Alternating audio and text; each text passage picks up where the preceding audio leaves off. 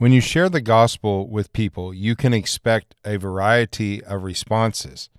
We'll look at how King Agrippa responded to Paul today on a daily Bible study with Pastor Mark.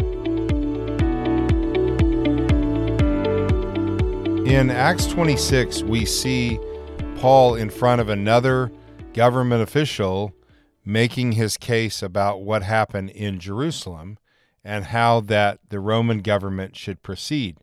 So he has this opportunity to talk to King Agrippa. King Agrippa gives him permission to speak, and so he uses that opportunity, as he does in most instances, to work the gospel in, to work his personal story in about how he came to faith in Christ, what Jesus told him to do, and why there was a commotion in the temple and the basis behind his arrest.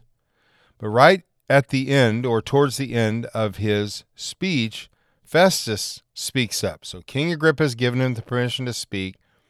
Festus then says this to Paul in verse 24. As he was saying these things in his defense, Festus said with a loud voice, interrupting Paul, "Paul, you're out of your mind. Your great learning is driving you out of your mind." So this is a tactic that's often used when people are getting information that they don't want or don't want to receive. They don't like what they're hearing. They try to shout people down, or they just call them crazy or try to paint them in a really negative light. And this is what you can expect. You can expect people, when you're sharing the gospel, not all people, but some people, to respond in the sense that you're crazy. You're crazy to believe in a virgin birth. You're crazy to believe that one man took the punishment for the sins of all the world. You're crazy to buy into this. Come over here with us rational people. Come over here with us people that really are more educated than you are. This is what simple people believe. And you can expect that. You can expect that to be one of the responses. So then look at how Paul responded to that interaction with Festus. He says, Paul said, "I'm not out of my mind, most excellent Festus, but I am speaking true and rational words. For the king knows about these things, and to him I speak boldly, for I am persuaded that none of these things has escaped his notice, for this has not been done in a corner. King Agrippa, do you believe the prophets?" And I switching his attention back to King Agrippa instead of Festus, or away from Festus. And he says, "Do you believe the prophets? I know that you believe." And then Agrippa responds to Paul when he says, "In a short time, would you persuade me to be a Christian?" This is a verse that I believe has been on some level misinterpreted.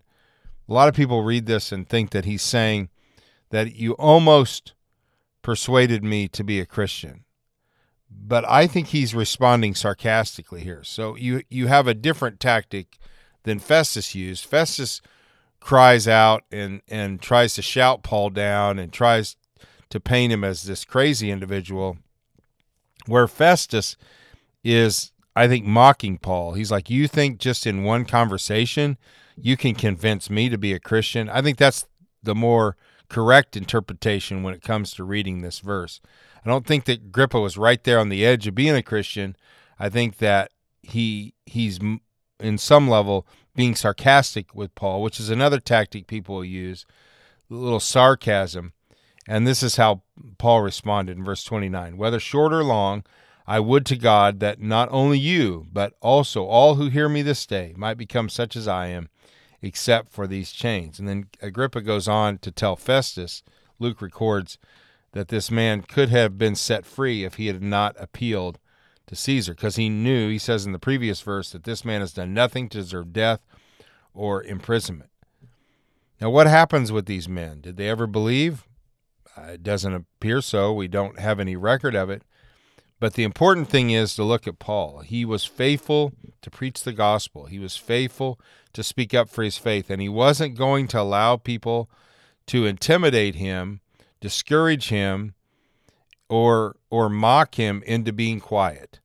And we need to take the same approach. We need to look at the opportunities that God has placed in front of us. Use those opportunities to share the gospel and be bold in our stand for Jesus Christ.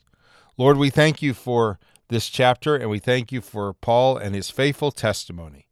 Help us to be faithful to share the gospel when we're given opportunities as well, not to allow people to intimidate us or scare us or cause us to be quiet, but help us to speak up boldly for you, we pray. In your name, Jesus, amen. Have a great Monday, everybody.